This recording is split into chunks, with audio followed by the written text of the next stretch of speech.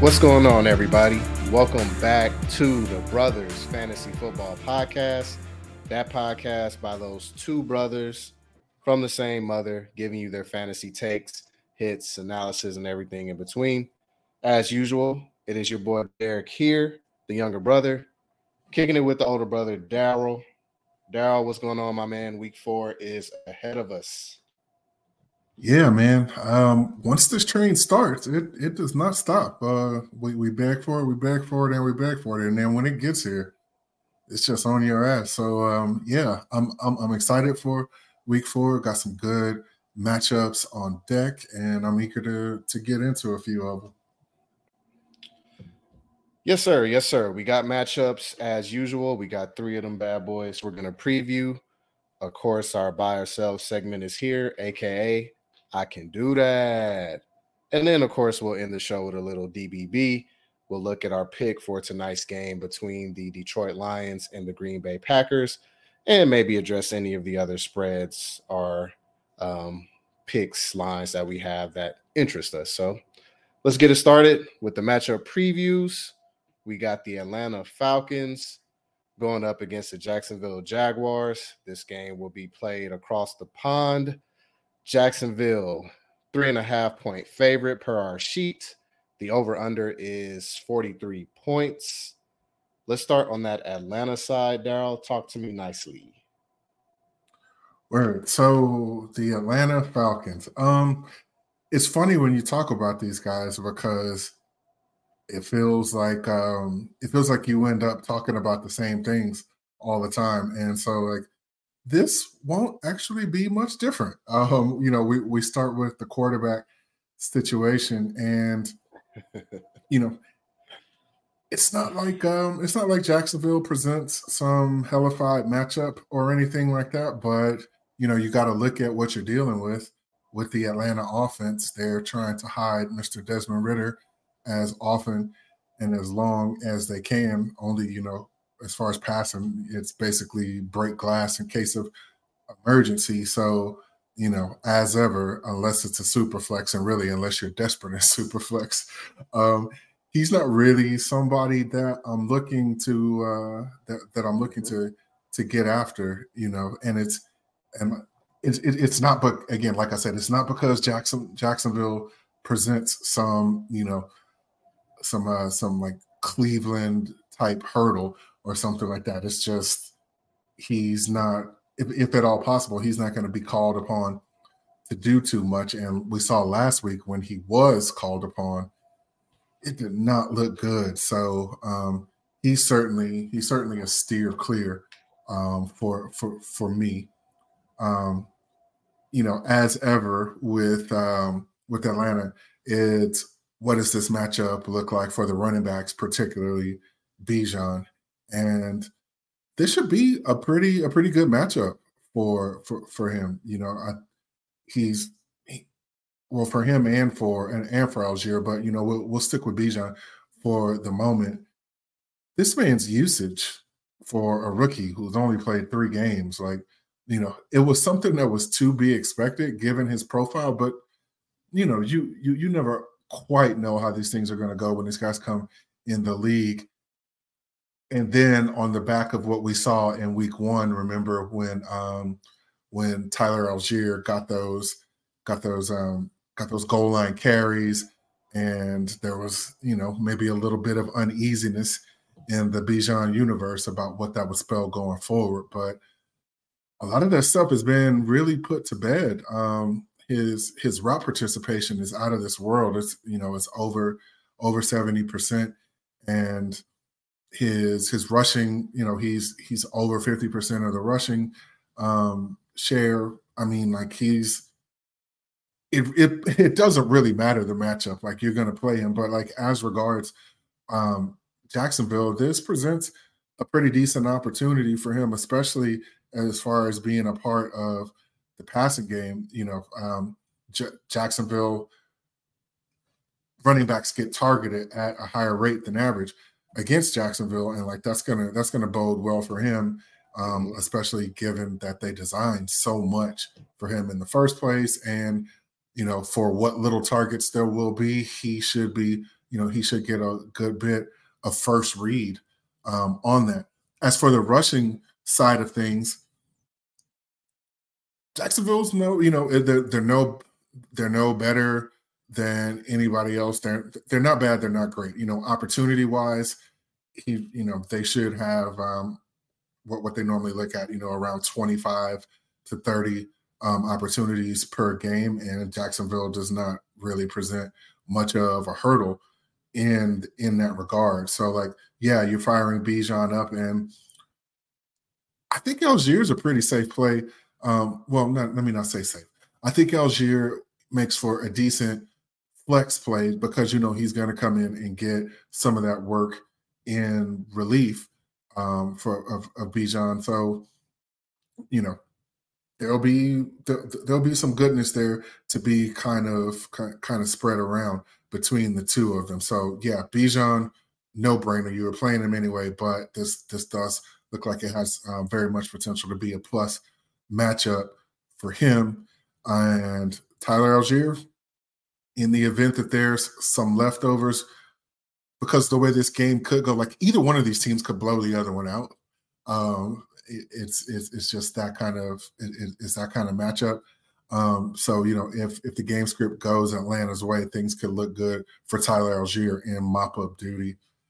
So now we have to talk about the passing game, and I'll say this much. There should be some opportunity here for Kyle Pitts.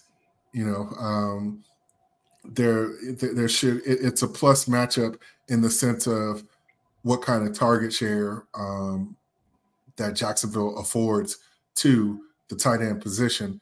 So if they are called upon to pass a little bit more, things could look up for Kyle Pitts if the game goes that way. If the game doesn't go that way, where Atlanta isn't forced to pass, then you're just kind of hoping on a prayer that either Desmond Ridder can actually hit Kyle Pitts when he's streaking down the field open on those many, many air yards that he gets, or that Kyle Pitts actually steals some work from, am I reading this correctly, Jonnu Smith. Oh, man. I'm not excited to play Pitts, but if the game ends up going in such a way where Atlanta has to come out of their shell, things could very well look up for him. As for Drake London, I'm not really seeing it for him this week. Just from an opportunity share, as far as surplus opportunity that happens to go wide receivers' way when facing Jacksonville, and then you add on Atlanta's proclivity to not pass the ball in general. You want to look at what Tank Dell did last week, and that's fantastic. But then you have to put that in the context of what does Atlanta want to do with the ball. They don't want to be airing it out like Tank Dell got last week. Well, maybe unless Tank Dell is unless Drake London is streaking down the field wide ass open like Tank was, but that's just not really what Atlanta looks to do. So I'm not really looking forward to having to play Drake London, or definitely not Matt Collins this week. But yeah, that's kind of where I'm at in total. So in total, the running backs, yeah, I'm good. Fire them up. Pitts, in a pinch, if you don't have a better option, and you probably don't, tight end is a bit of a dumpster fire unless you were able to get your hands on a Musgrave or a Laporta off the waiver wire type thing. I wouldn't hate starting Kyle Pitts this week. I'm just not in love with it given the context of the offense. And if possible, I am very much trying to sit Drake London this week. I got you. That was entirely too much time for a team that has managed to only score 55 points in 3 games this year. But the only note that I'll add to this is I was gonna be nice. Yeah, I'll be nice. So Desmond Ritter, he has more completed air yards than Dak and Joe Burrow, and he has a better EPA per play under pressure than the quarterback he's going up against, which is Trevor Lawrence. That's all I got in Atlanta. You hit everything else well with them. You know what? So yeah, that is nice. That was a very nice and courteous thing that you said there about Mr. Desmond Ritter. I'll say this, and I'll stop with Atlanta after this. Things have gone, things quarterback wise have gone like kind of the way people were expecting, and I think we're starting to enter that zone to where people might start calling for Taylor Heineke. So for those of you in super flex leagues who have roster space and whatnot and maybe looking to get ahead of the curve on things, it might be time to start thinking about making room on your roster for Taylor Heineke. Ditto Jacoby Brissett, ditto Malik Willis there.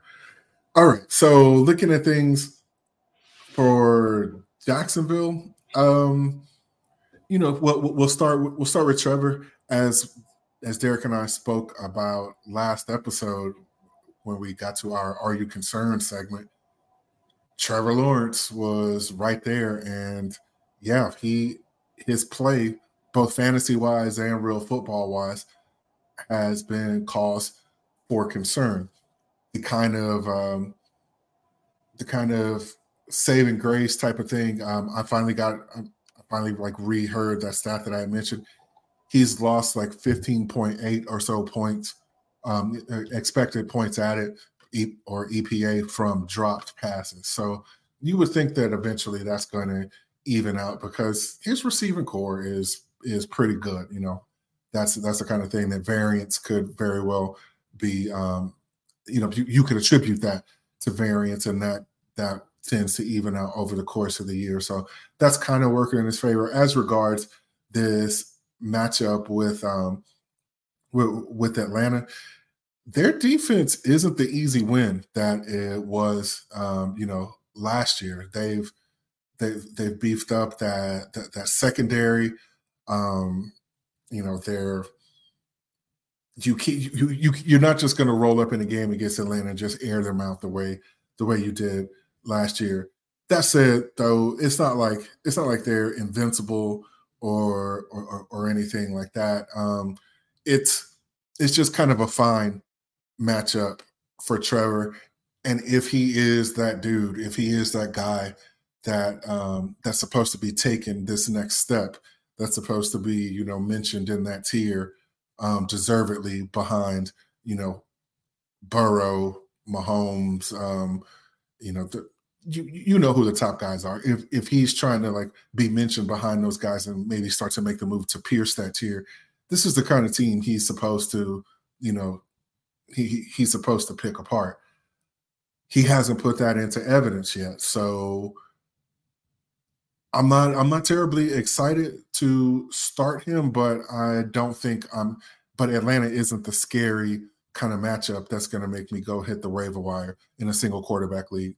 It's not going to make me go hit the waiver wire and try to replace him. You just hope that he can turn things around, and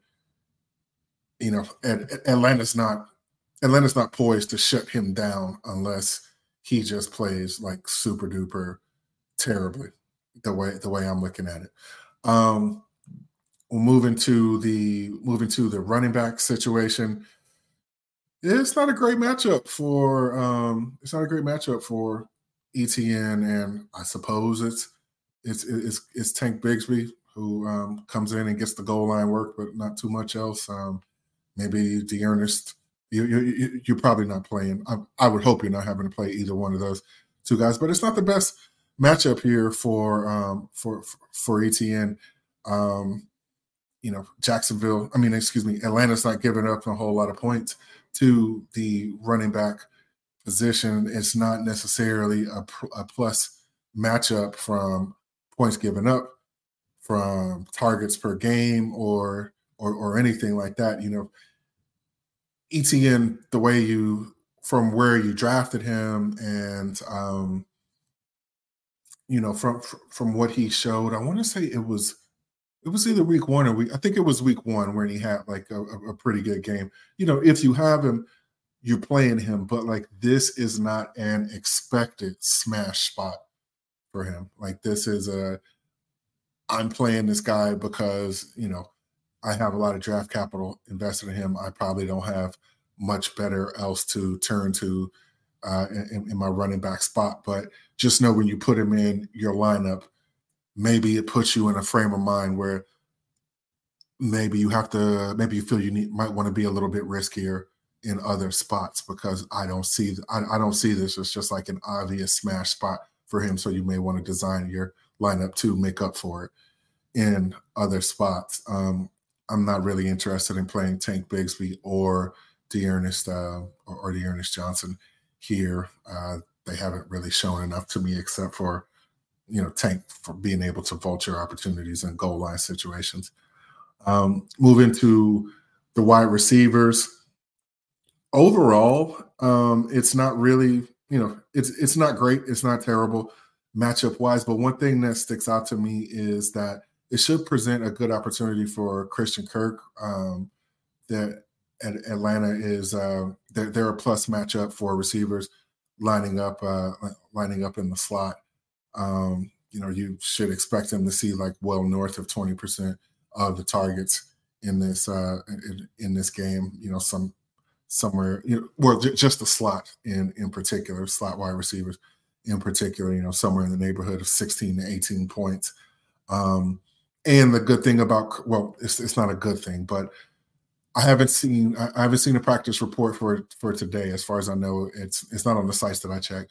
But yesterday, on Wednesday, Zay Jones hadn't practiced, so Christian Kirk could be in line to get that extra bit of route participation in 2 wide receiver sets, plus kicking down to the slot when they go 3 wide. So I think things look kind of okay for him, and ditto for Evan Ingram.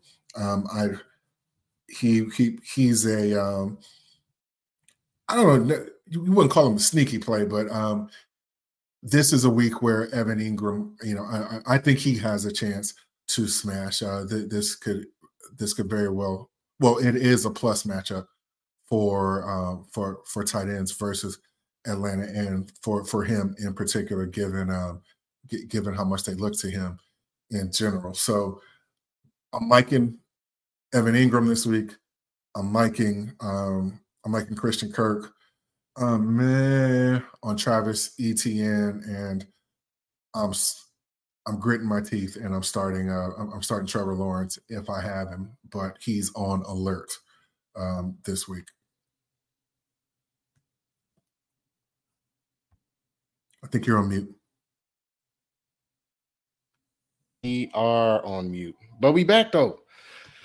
Yeah, 2 notes I have. Calvin Ridley, 24% target share, only a 50% catch rate. That's not good right now, but your kind of your solace there is that he's tied for the 10th most targets from the wide receiver position, but he's still wide receiver 3 territory in scoring currently. So I think there's room for him to bounce back, be more the wide receiver that we saw in week 1 than the one we've seen in the past couple weeks.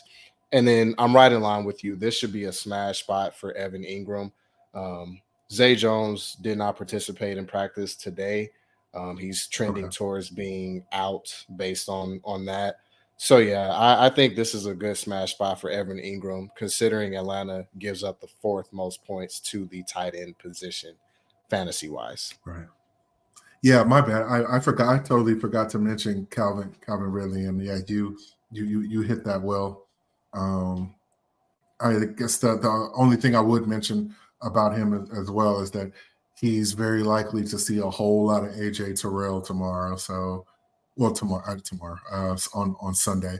So we'll see how that goes for him, because AJ Terrell is one of the better corners in the league, and Calvin's hasn't been playing that well. Maybe the revenge game against his old team will be enough to get him juiced up before the game. One can hope. Yeah. All right. So moving along to our next matchup, we're going to look at the Baltimore Ravens traveling to the Cleveland Browns. Cleveland is favored by 2.5 points with the over under of 41. So, my bro, what say you about the Baltimore Ravens? Yeah, key early season matchup between division opponents. I should have put the records in our show sheet, but I did not. Both teams come into this game at 2-1. But the Baltimore side, we start with Lamar Jackson. Good week for him last week, fantasy wise.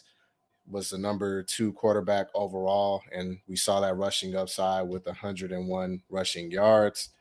Other two games, he was QB 23 against the Texans and then QB 10 the week before.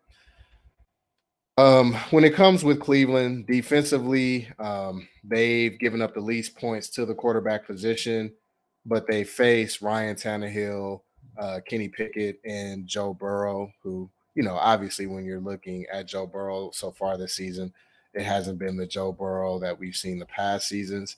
So I'm throwing that out there as, Cleveland kind of hasn't played a fully just, him kind of quarterback, but also at the same time, this team has the second highest pressure rate. And so that has nothing to do, well, not everything to do with the quarterback itself. So this defense is pretty stout. Now, when it comes to under pressure this season, we kind of talked about it earlier. Lamar Jackson, our last episode, Lamar Jackson, 40% completion rate under pressure this season, 27.7 rating. That's the worst among quarterbacks not named Ryan Tannehill with a negative 0.94 EPA per play. So overall with Lamar, he's in your starting lineup, but I'm not expecting this to be one of those spots where you're getting a QB 1, 2, 3, 4, or maybe even a top 5 quarterback, but he's in your lineup. You're not benching him. Running Okay, back so you're wise, not looking to stream. no. You're not looking to stream here. You just got to know that a QB1 performance is likely coming, but it's not going to be with some high upside here. Sure. Running back wise, we had Gus Edwards. He practiced in full yesterday, and Justice Hill was limited in practice today. So it's kind of undecided regarding him. So Melvin Gordon and or Kenyon Drake may factor into this backfield as well. Pretty much, I'm not interested in starting any of those guys with the exception of maybe Gus. And I would not be expecting a whole lot there because Cleveland has given up the 4th least amount of points fantasy wise to the position. And they're a tough run defense. I believe they just played Derrick Henry. Yeah. And, Derrick Henry didn't just have his fully going off on them. So Cleveland is solid defensively there. I would look for other running backs if I could. If you can't, then I would play Gus just based on potential usage. Wide receiver wise, Zay Flowers, man, he's been commanding the target share, 29% target share on the season, but does have a 2 yard per route run. So that's pretty good. But the A dot is very low at 5.1. So it looks like they're hitting him on a bunch of, screen passes or just kind of short routes. I would say he should be in your lineup. I'm looking at probably a wide receiver 3-ish outcome for him. So kind of a flex kind of play for you. The other wide receivers, Nelson Aguilar, Rashad Bateman, I have no interest in really playing those guys. In the case of Nelson Aguilar, he is out there a lot. So he could, potentially be one of those guys that sneaks you in a touchdown, but that's more of a DFS thing I'll be looking at than your usual redraft league. And then to my man, Mark Andrews, he's always in your lineup. 20% target share, 80% plus of the snaps played. The elite stats there that you like to see for a tight end. Fantasy Pros has him as the tight end 4 coming into this week in their week 4 rankings. And I think that's about right. I think this is going to be a game where Lamar is going to be kind of trying to funnel between him and Zay as he has been the other 2 games, and maybe Lamar using his legs as well. You have any additional thoughts on these Ravens? Yeah, I would bolster the Zay Flowers point because um, there is a chance that neither Odell nor um, Rashad Bateman will play. Odell's still dealing with his ankle, and Bateman picked up a hamstring injury in their last game against the Colts. The last I saw, I believe neither had practiced. So this could just be the Zay and Mark Andrews show as far as the passing game goes. So basically, just those two from a volume point of view. I mean, Cleveland is tough on defense, so expecting them to ball out from an efficiency point of view, maybe not, but there is a chance they could get there on volume just by virtue of the fact that the ball is just going to have to go their way because there's nobody else there. Good point on that, and good note on Rashad Bateman with the hamstring. I forgot to mention that, but yes, he is dealing with a hamstring as well. To the Cleveland side, going with Deshaun Watson at the quarterback position. Got to give a kudos to him last week. QB 10 finish on an 81% completion rate, 289 yards, and 2 touchdowns. That's the Deshaun Watson that we like to see, or we're wanting to see as fantasy managers, if you will. Coming into this week on Fantasy Pros, he is ranked as QB 16 in this matchup versus the Ravens. So he's looking like a QB 2 based on Fantasy Pros thoughts. But when I kind of dove into it, I looked at it, and the Ravens gave up the 9th fewest points to quarterbacks. Now, again, they faced CJ Stroud, Joe Burrow, and Gardner Minshew. Again, not a murderer's row of quarterbacks, again, considering, Burrow with his injury. But I think it's one of those things where if the Ravens are able to generate pressure against Deshaun, I think this could be, one of those performances that we've seen Deshaun with Cleveland where it just has not looked good. In all honesty, like if you have another quarterback on your team, like one team I do have Anthony Richardson on, and it's looked like he's trending to play. I'm somewhat considering putting in Anthony Richardson in, but if you have another quarterback on your roster, I would say you might want to look that way. But if you don't, I think you can start Deshaun and just know that you may not get that top 10 or 12 quarterback finish as you got the past week and week 1. Yeah. Running back wise, Jerome Ford. I said Jerome in the house. I said Jerome in your mouth. Jerome Ford, last week, 55% of the snaps, 33% of the rushes, 57% of the routes. Not bad at all for a guy who was the backup running back who stepped into the main role. Kareem Hunt was worked in, but, he wasn't too much of a factor last week. Jerome wasn't really efficient. 10 rushes for 18 yards last week, but he did have 2 touchdowns, 1 receiving and 1 on the ground. The rushing wise, I'm not too concerned about because he was facing Tennessee. We talked about Tennessee and their rush defense. They're more of a pass funnel, and obviously Deshaun took advantage of that. Ravens wise, they're middle of the road in fantasy points given up to running backs. So Jerome Ford, in my opinion, should be in your lineup. I'm looking at him as a lower tier, probably RB2 in that position. So yeah, I would say start him. Kareem, you're still just, if you have him on your squad, still stashing him, monitoring his usage, seeing if anything else prevails. Wide receiver wise, we got some guys here. We'll start with Amari Cooper. He's in your lineup. 25% target share, 16.1 ADOT, 2.5 yards per route run, 44% of the team air yards. Them's is numbers you like to see. This man is in. I like him as a wide receiver 2 on the week. Elijah and DPJ. Elijah had some flex appeal in this game to me. Primarily his stats, ADOT's at 7.5, but he's seeing a 25% target share, and he's out there for 84% of the route. So that in itself is usually good enough to be a flex play at the minimum. But against the Ravens in particular, particularly with him, he lines up 62% in the slot. And with the Ravens defense, they give up the 10th most points to slot wide receivers. So I think this is a spot where Elijah Moore can prevail and give you very flex appeal numbers.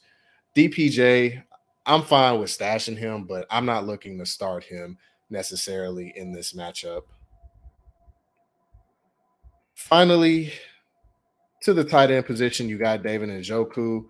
77% of the snaps, what you love to see.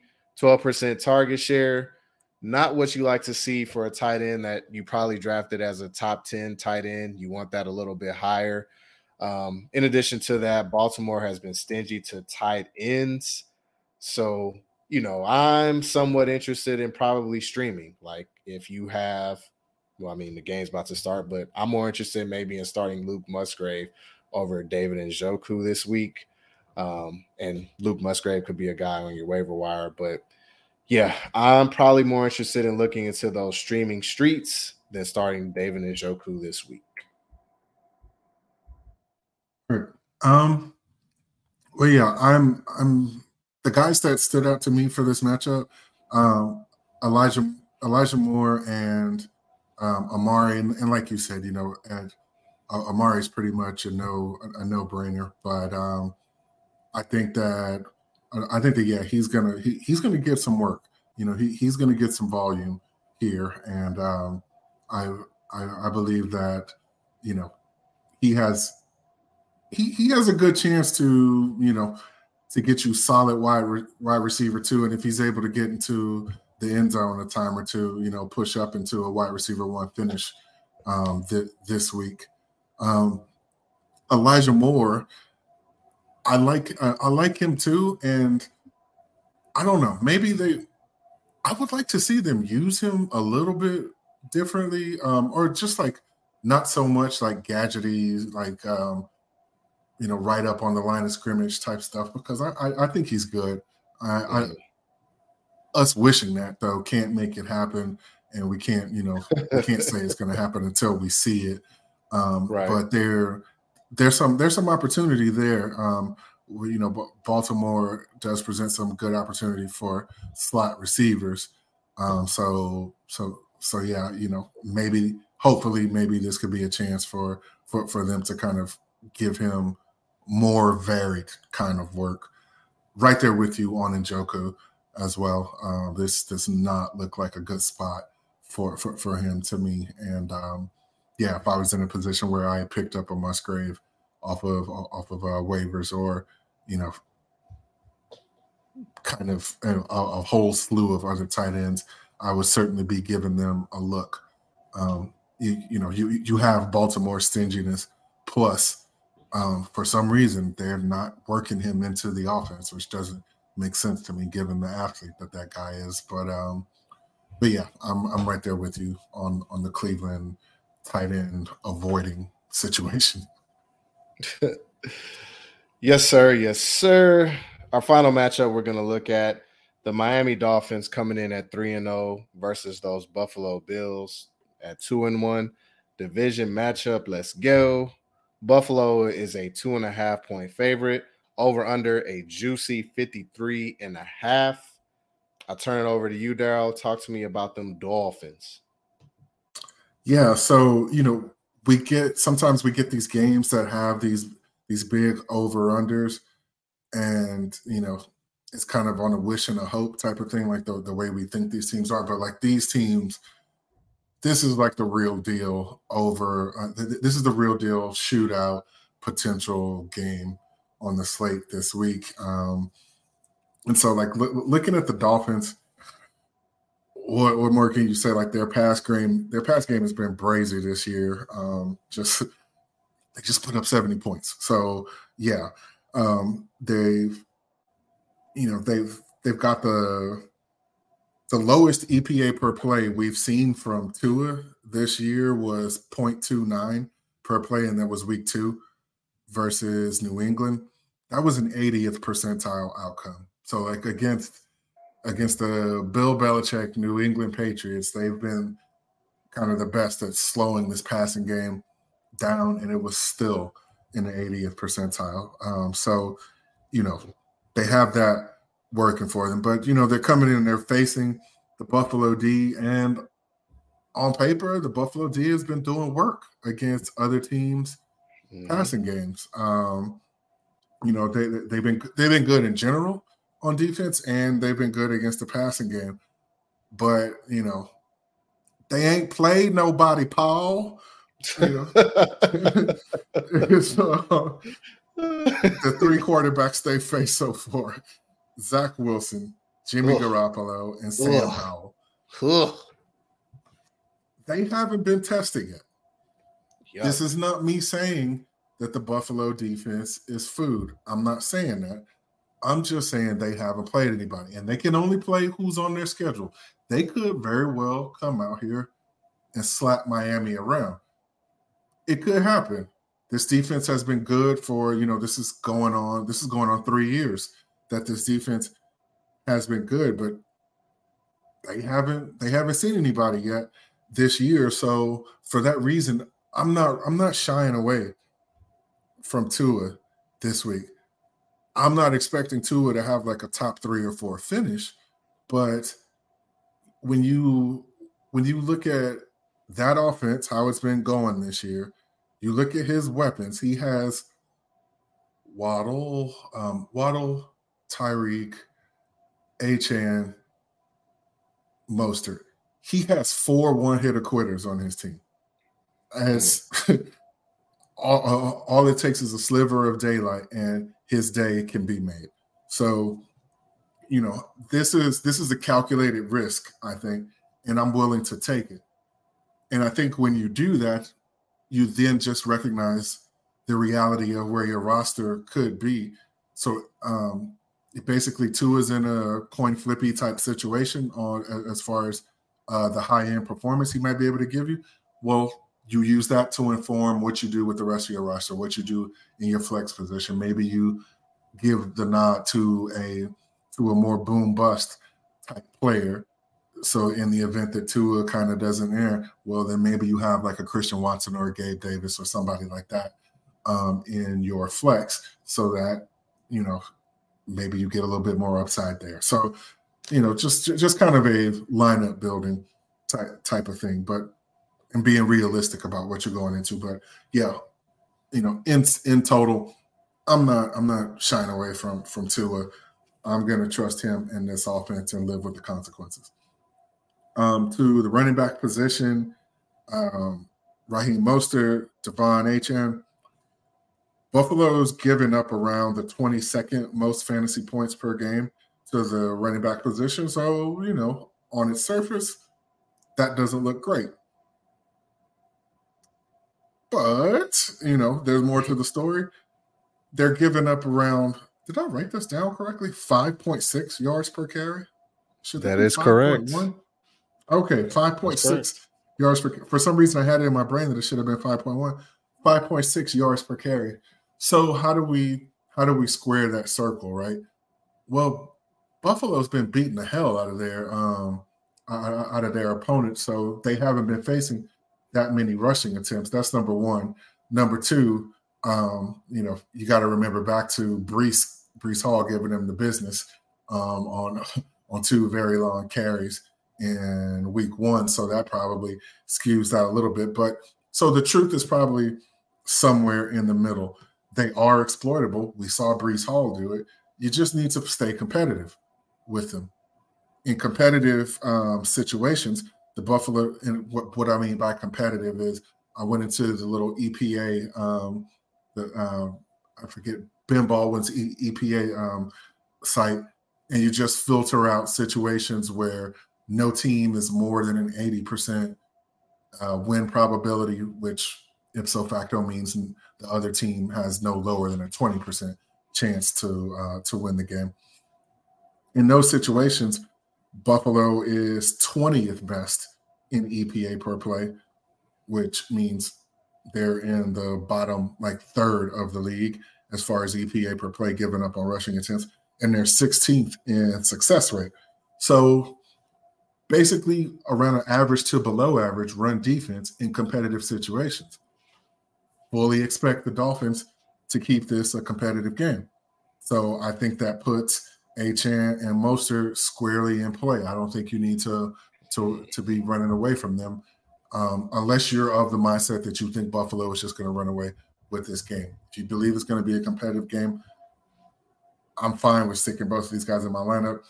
Mostert as a upper tier RB2, lower tier RB1. Achane is a lower tier RB2, upper tier RB3. Maybe that's being a little optimistic on Achane, but I figure he's in line to see a good 10 to 13, 14 touches. So that very well could be enough for him to go explosive, to go nuclear. That's what I was looking for. So yeah, running backs playing. To the wide receivers, basically I'm only looking at Jalen Waddle and Tyreek. I did find this stat last night that I shared with you, but it was kind of erroneous. Like with updated information, Buffalo is basically they're about league average in man coverage. They're about league average in zone coverage as of through week 3. Through week 2, they hadn't been. So that stat I shared with you wasn't relevant now. But anyway, the Bills they've been very stingy with points given up to the wide receivers, the second fewest so far. But don't make me tap the sign again. Zach Wilson, Jimmy G, and Sam Howell. This is definitely a step up in class for them in quarterback, and it's a step up in class for them for receiver. Well, I mean, they did face Devontae Adams last week, but they faced Devontae Adams without Jacoby Myers. So, yeah. Or was that 2 weeks before? I'm trying to remember. It was 2 weeks. Oh, no. That was 2 weeks before Jacoby Myers. Okay, yeah, 2 weeks ago. Yeah, that was 2 weeks ago. Yeah, they played Sam Howell and the Redskins last week. Excuse me, the Commanders last week. But anyway, this is a step up in class in quarterback receiver tandem talent. I'll say that much. So, you weren't sitting Tyreek anyway. He's same old Tyreek. He has always a threat to take it to the house. Maybe the top end of what you can expect from him is muted a little bit this week because even though Buffalo hasn't played anybody, you don't expect Buffalo to be a terrible defense this week. And, so yeah, I'm playing Tyreek. I'm playing Waddle as well, but my eyebrows are raised with him. I'm at the very worst, I'm playing him as a flex. But to this point, you have to admit he's been kind of disappointing. His route participation is in the mid to highish 70s, and I know he got knocked out in game 2. He got knocked out of his game in week 2. So, I'm sure that kind of brings his route participation down a little bit. But even in week 1, he was only in the mid 70s. Excuse me, in the upper 70s as far as route participation. But more tellingly, his targets per route run is at 20%. So that's not what you were paying for when you were paying that late second, early third round price during draft season. So while I'm not concerned about him, I am on the road to concern. So, hopefully this can provide maybe not necessarily a top end get right spot as far as production, but at the very least, as far as his peripheral numbers go, because they're going to need him. But with all that said, I'm still playing him. I'm still giving him another chance to get out there and put up some numbers because, as I said at the top of this is very much this game has very high shootout potential. So you want to get your chips in the middle in this game. Those are the only 2 receivers I'm looking to play. As for tight ends, I'm not too interested in tight ends because this Julian Hill character entered the chat last week, and he ate into Durham Smythe's route participation. Could that have been because of the blowout situation? Not really sure, but the whole thesis behind playing Durham Smythe in the first place was he was getting 100% of the routes, and maybe some leftovers would be funneled his way in the right circumstance. With somebody else mixing in and his already low target share, I'm not too interested in that. So, yeah, those are my thoughts on the Miami situation. Yeah, that tight end situation will be something to watch, given how that game went last week and whatnot. But yeah, the two notes I had: two was the best EPA per play against pressure. Buffalo is the second best EPA when pressuring at a negative 1.02. So that's going to be a telling story in this game. And then, of course, with Achane's usage, how it will look going forward. Again, this game should be closer. So it's just one of those things. Well, will he get as many touches as he did in the Denver game? How will that look? And then the note I had was the yards per carry note that you mentioned of 5.6 yards per carry. But Buffalo has only seen 49 rushing attempts from their opponents. Of course, those last two games have been blowouts, so it hasn't been much rushing on that end. But I expect more rushing in this game regardless, because I think Miami will just be a way more functional offense than what Buffalo has faced in their other three games. Yeah, completely agree on that. All right. What you got for me on Buffalo? All right, so the Buffalo Bills playing at home. This is an interesting thing, too, because I believe it was last year when Buffalo got Miami at home. It was that it was like damn near a blizzard or something going on outside. Like it was super cold and it was snowing throughout the game. The last I checked, the weather, it's supposed to be a great day in Buffalo. It's supposed to be like mid 70s, clear skies. So if anything, this will be a reprieve for Miami, like weather-wise, because it's still hot as hell in Miami these days. But anyway, Josh Allen, he's yet to really have that ceiling performance that he was drafted to have. I don't believe he's finished as the quarterback one yet in a given week. The Dolphins, they could provide, a get-right spot here. Miami is around middle of the pack in fantasy points per game given up to the quarterback, and also around middle of the pack in EPA per play on dropbacks. So, just given what's been done so far by the Miami defense as regards the passing game, there's an avenue for Josh to go out there and smash.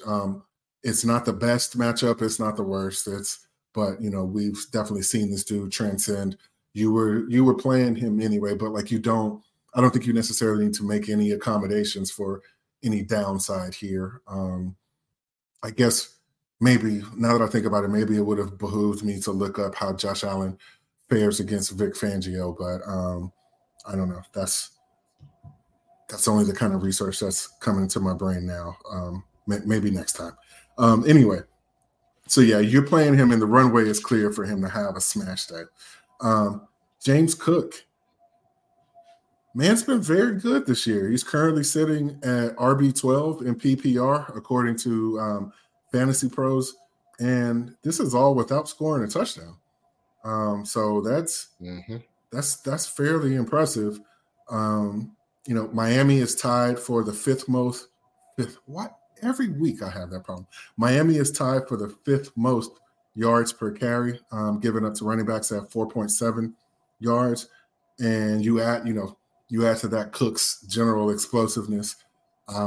He's always a threat to take one to the house if things break right. So, you have that. You have that to look forward to. It's just that lack of goal line work. It really caps his upside. I believe he did get one inside the 5 carry this past week, but it's mostly been Latavius and Damian Harris getting that kind of work. But regardless, we've seen James Cook do pretty well for himself, given that he's getting kind of the lower value touches. on the team, and he's up north of 4 targets per game, which is pretty damn good as well. So, yeah, you're playing him, and he does have an avenue to a smash day. It's just going to have to be, a touchdown of like 15 to 20 yards or longer for him to see the end zone. Latavius Murray, I feel like he's worth a mention. Surprised to see he's RB 35 on the season. This is according to Fantasy Life. Oh man. The past 2 weeks, he's finished RB 22 and RB 24. He's always a goal line threat. So, he's a decent punt play if you're a certain kind of desperate.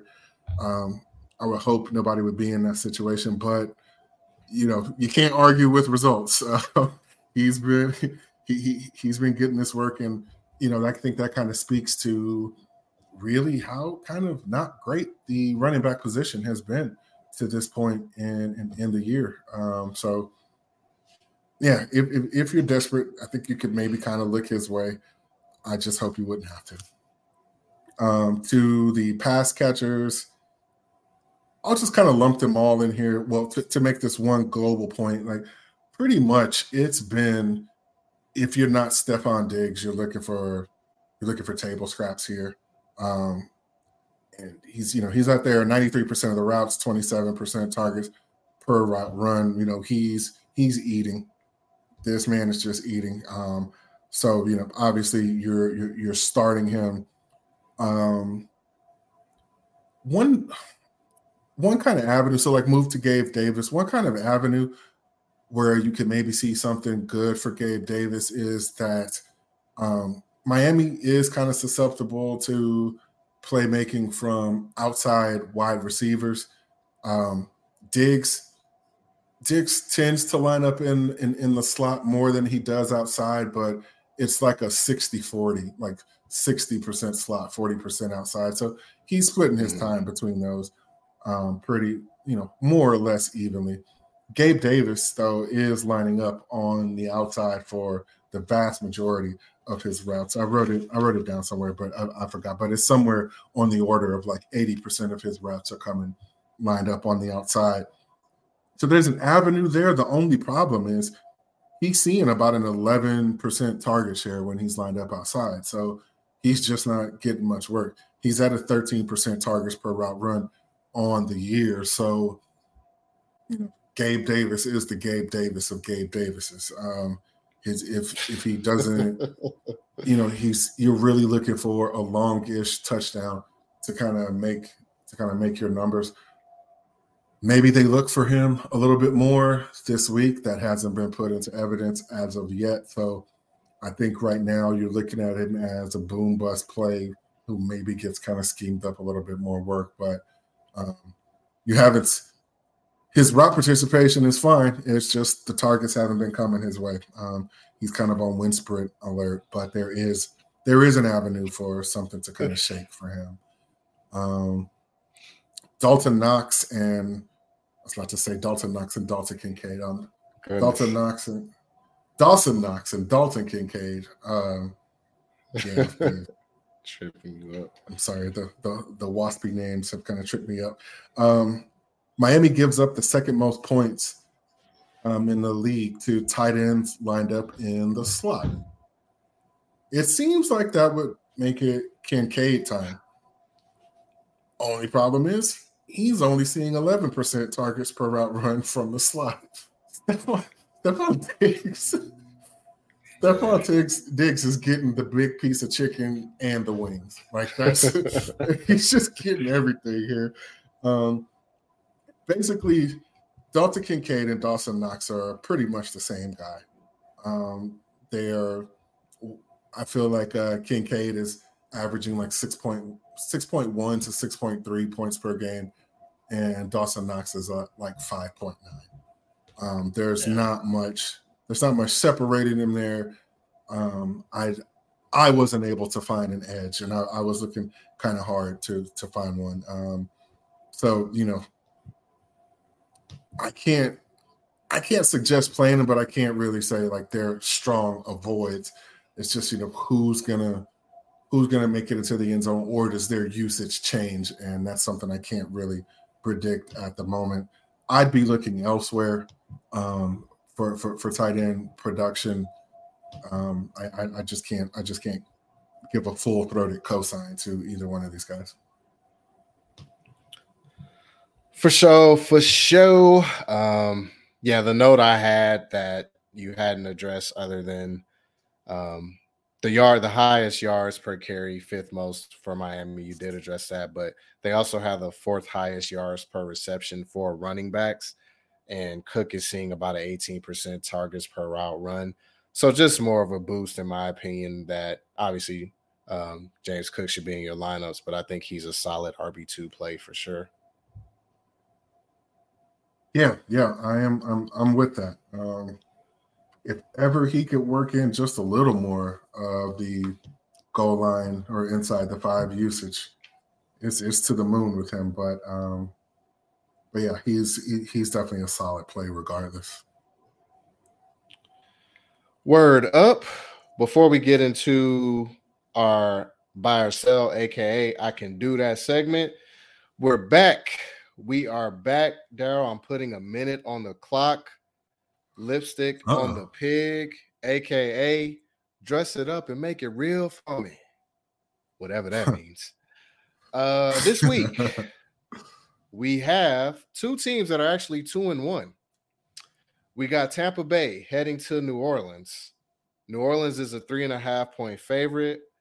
Over under is at 39.5. 1 minute on the clock. Sell me on watching this game and go. I feel like this could be the game where Chris Godwin finally gets off the schneid and like really makes an impact in fantasy. There's a whole lot of I think you'll have a whole lot of opportunities playing out of the slot to do such a thing. Secondly, this should have been the first thing. It's Jameis, man. It's always just a thrilling kind of thing, whether for good or bad, to watch Jameis, and it could very well devolve into, a blooper reel between him and Baker. They both have that in their bags, and it could just be the funniest, craziest thing you see. Like, this game has high potential for, I think the over-under of defensive touchdowns in this game is 1.5. So, those are always fun to see. And 3, 2, finally, 1, the return of Alvin Kamara. We're done. I give it a B-, C+. You did sneak in Alvin Kamara at the buzzer, but that should have been mentioned early on. Like, don't tell me about no damn Chris Godwin, damn Jameis. We got Alvin Kamara back, man. We got a running back that people have been waiting on that could be an RB2 easily for them that's coming back. Give me the playmaker. I want to hear about no Jameis Winston first. Fair enough. Granted, you did put me on the spot, but yeah, I did. That's fair. I did. Fair. But I got to give you a hard time. Let's get into our next segment here. I can do that. Shout out to Little Flip. It's a buy or sell segment for us. Let's go ahead and recap last week, where Daryl went 2-1 and I went 1-2. We'll start first. Bijan Robinson, will he have over 99.5 rushing receiving yards versus Detroit? He ain't do that. He finished with 60 yards total, 33 rushing, 27 receiving. Both of us said he could do that. Any thoughts on that one, my boy? I suppose I underestimated that Detroit defense, man. And also just how terrible Desmond Ridder was going to be when it came time to have to open up the offense,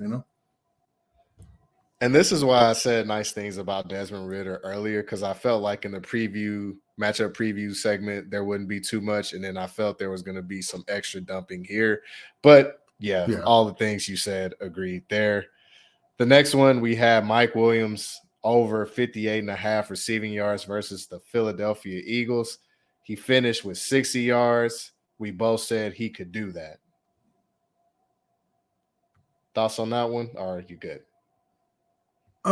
Well, yeah, it's Mike Evans, man. It's Mike Evans, and the Philly hadn't been that good against receivers to that point. And Baker seems to really have eyes for Mike Evans. Thus, my mentioning of Chris Godwin when I was put on the spot about the Tampa Bay Saints game.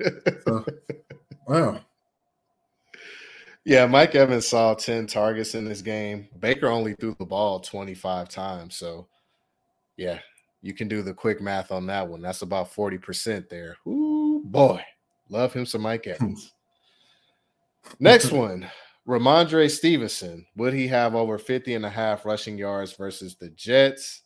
He did that. He finished with 59 yards on 19 carries. Zeke went 16 for 80. Now, Daryl, you said he could do that, which he did. And you said verbatim he would have like 52 yards. So you were damn near close. I said he can't do that. And I did have that mentioning of Zeke mixing in. And that's a damn good mix when he has 16 carries and Ramondre had 19 of them. Yeah. I mean, like, you were partially right too, with the whole Zeke mixing in part. So, yeah, you just needed to get on the right team. Right. Whatever. Like 3 yards per carry there for Ramondre. That running is not great, but it's a new week. Let's get 3 more of these things in the book. I'll pose the first one to you. Javonte Williams, running back for the Denver Broncos. Will he have over 53.5 rushing yards against the Chicago Bears? This was pulled from Prize Picks. 53.5. Wow, that's an odd number. Now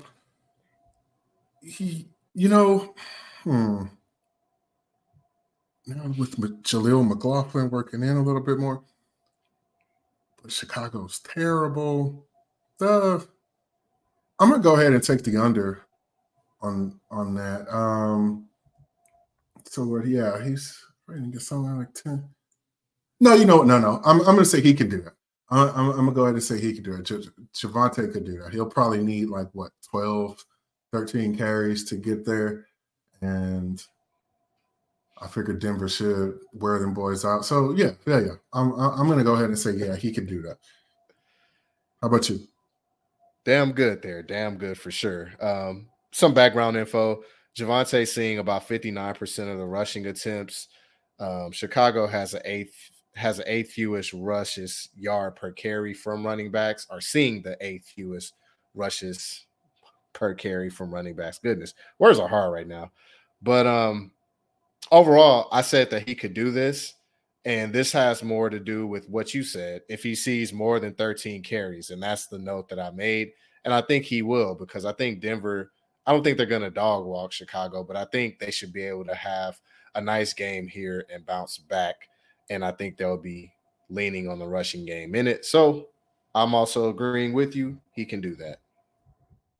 Word. All right, so on to the next one. Will Kirk Cousins produce another top 5 QB week this week against the Panthers? Yeah, so I actually wrote this one. I had to put it in because, again, Kirk has had top 5 finishes in all 3 weeks so far. The only quarterback to do that. I'm going to lead off with saying he can't do that. The main reason for this is when I look at Carolina's defense, their defensive run metrics, it's nothing major, nothing good there. And just looking at the overall results from the running backs they face, right? So Bijan and Tyler Algier hit them for 125 yards. The Saints got it going through Taysom Hill. Now, the running backs didn't do much there between Jamal Williams and Tony Jones. But then the next week, Ken Walker and Zach Charbonnet hit them up for 140 piece. So I think Alexander Madison is not in a Walker tier, not a Bijan tier, but I would put him above Jamal Williams and Tony Jones. And I feel like him and between Cam Akers, they can be effective running the ball, which in turn, I think it will lower the amount of passing work that Minnesota would need to do, even though they're a very pass-friendly team. So that's one aspect of it. The other aspect of it is that we got Josh Allen and Tua playing each other. So that's two quarterbacks I think should be going back and forth. Joe Burrow's going up against the Titans, and we know the Titans give up the draws in the passing game. And Justin Herbert is getting the Raiders this week. So that's 4 quarterbacks in juicy prime matchups. And that's not even mentioning Jalen Hurts is getting the Commanders, who Josh Allen just balled against. And of course, Patrick Mahomes is still a quarterback in this league, even though he has a tougher matchup with the Jets. Kirk ain't doing it this week. Top 5, he can't do that. Right. So everything you just said talked me into saying he can do that. One, you based it on Alexander Madison getting work. That's an extreme FOH. You put Joe Burrow as somebody who could be in the realm of top 5 and squeeze Kirk out of there. That man is throwing the ball 5 yards at a time. No, okay. No. I think that the reason, part of the reason why Minnesota passes the ball so much is because they have Justin G.D. Jefferson, and also because they have Alexander Madison at running back. Like, they're passing because that's where their weapons are. And they've been good and efficient and what's the word? And voluminous with it too. So yeah, I say Kirk keeps the party going, and I'm gonna say, yeah, he can do that. He's finishing top 5 this week. Okay, fair enough. And Burrow getting the Titans is more to do with the Titans defense than necessarily Burrow and his health right now. But I got you.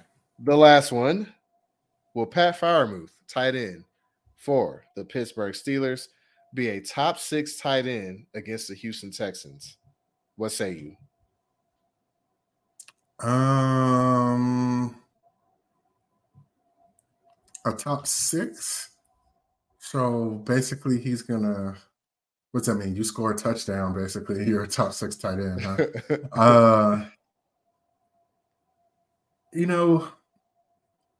I don't know. I'm never betting on the Pittsburgh offense to do anything good. So I'm gonna say he can't do that just out of disbelief. Not disbelief, that's not the word. Just out of not believing in the Pittsburgh offense. I'm gonna say he can't do that. I got you. Yeah, the reason why I brought this one up is, one, just giving us an avenue to talk about Houston. And then number 2, Pat Freiermuth is coming in as tight end 8 for the week 8. Tight end 8 for the week 4 rankings. The little research I did, Houston's giving up the top 10 points to the position for tight ends, and they have one of the higher catch rates given up to tight ends. Evan Ingram had a decent game last week with that. And with Pat Freiermuth, from the research from 2022, so last season till now, he has a 19% target share and a 2-point yards per route run against zone coverage, which Houston runs 66% of the time. I'm going to lean into it and say Pat Freiermuth has a good week, either a touchdown or maybe gives you an 8 for, 58 or something. And I'll say he can do that. He'll be a top 6 tight end this week. Word, man. And you know what? I hope you are right. But my best ball teams, and I hope that you are right. So, yeah. I really do want to get this one wrong. We shall see, my man. Let's get to the last segment here. DBB, the brothers battle. We go to our betting sheet. Going to give you our Thursday night pick. The game is the Detroit Lions traveling to the Green Bay Packers. Detroit, per our sheet, is a 1.5 favorite. The over-under is 46. Decent amount there. I'll turn it over to you, big bro. What is your pick? I see you are typing it. Let the good folks know what you got. So yeah, I'm going to take the 1.5 with Green Bay. My justification being Jared Goff on the road outdoors. And I Simple and like to the Goff. He's point. been having a solid year, but until he shows me, no.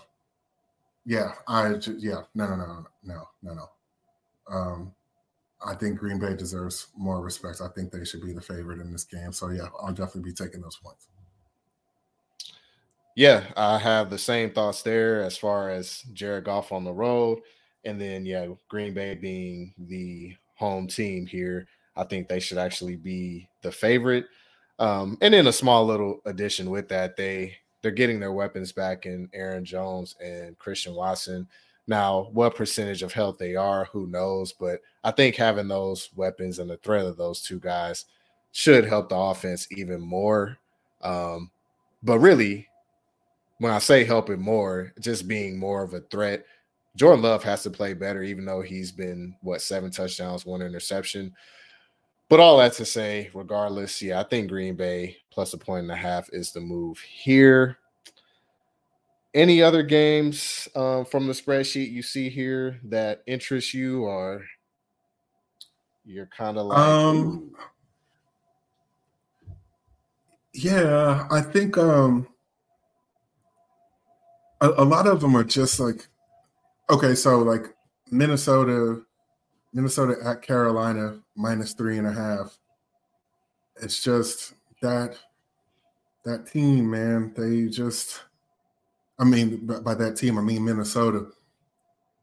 I said this last week at this time. I just feel like they just kind of keep coming up short on luck, and I do think, all things being equal, they cover this 3.5. It's just that so much nonsense kind of swirls around their games. It makes it hard to just lock that pick in and say, yeah, this is what I'm going with. So yeah, that's more about that team than it is about that spread, and also kind of the respect that Miami is getting. Buffalo is quote unquote only a 2.5 point favorite. I think that shows a lot of respect for Miami. Now, yeah, they did just put up 70 points last week and blah blah blah, but they're on the road, division to a division opponent that's a Super Bowl favorite, one of the top 5 or 6 Super Bowl favorites, and to only be getting 2.5 points, I think, yeah, that's a lot of respect they're being shown. So yeah, that really kind of stands out to me. I think it's a fair line, but still, Yeah. For it to be at that point, yeah.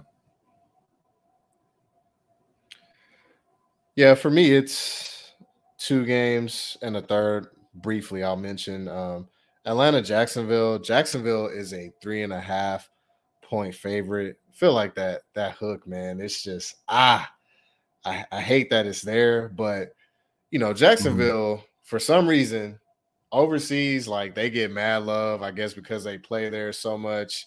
They just had a bad division loss against the Texans.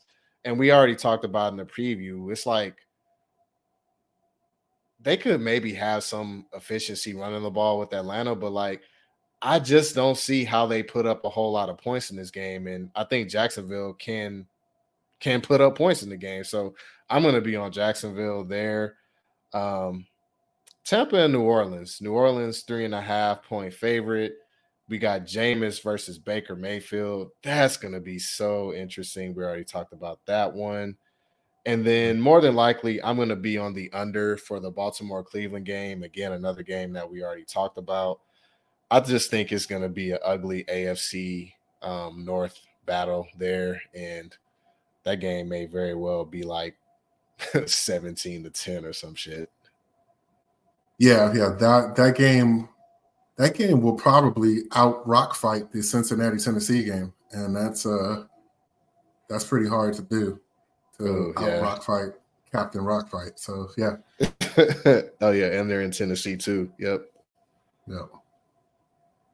So yeah, there's gonna be some slobber knocker football this week with some of these games. How you feel about New England getting 6.5 in Dallas?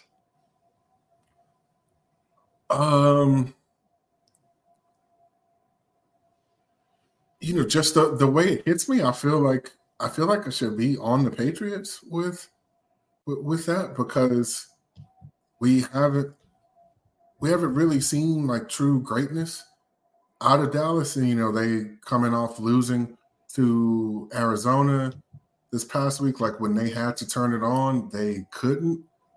They couldn't get it in gear. They're down. Probably Trevon Diggs is their number one corner, right? He's not. He was like it's not. I was. Yeah, they're down their number one corner. Like I don't know. And it's not like New England has been some lights out offense, or that offense has really shown any signs or anything. But it's Belichick versus McCarthy. I think I give the coaching edge there to New England, and yeah, I think that's probably a few too many, maybe a point or two too many in favor of Dallas. I got you. You ain't gonna lock it though. Man, don't tell me what I can't do. Oh man, I gotta mess with you. Well, cool, man. That concludes DBB for me. Before we get out of here, you got any last notes for the good people before Week 4 action starts? Yeah, Week 4. Maybe you're sitting in your leagues 1-2 or 0-3. I've seen a bunch of people post on Twitter about who what guys started off hot and like this time last year, and it felt like if you didn't have them, then you were just buried, and all that stuff flipped, and that's an annual occurrence. So don't necessarily be of the mindset that just because you don't have whoever the hotness is now means like you're out of it, because all of this stuff I guarantee you will be shaken up in another 3 to 4 weeks time. So I feel like I say this a lot, but keep plugging away, keep working around the edges and get your teams better, man. Absolutely. Good note there for sure for the good people. Well, if you want to reach out to us, we are on the X Streets, the Brothers FF, DA Brothers FF. It's your boy Derek, my brother Daryl. We are out of here, guys. Peace.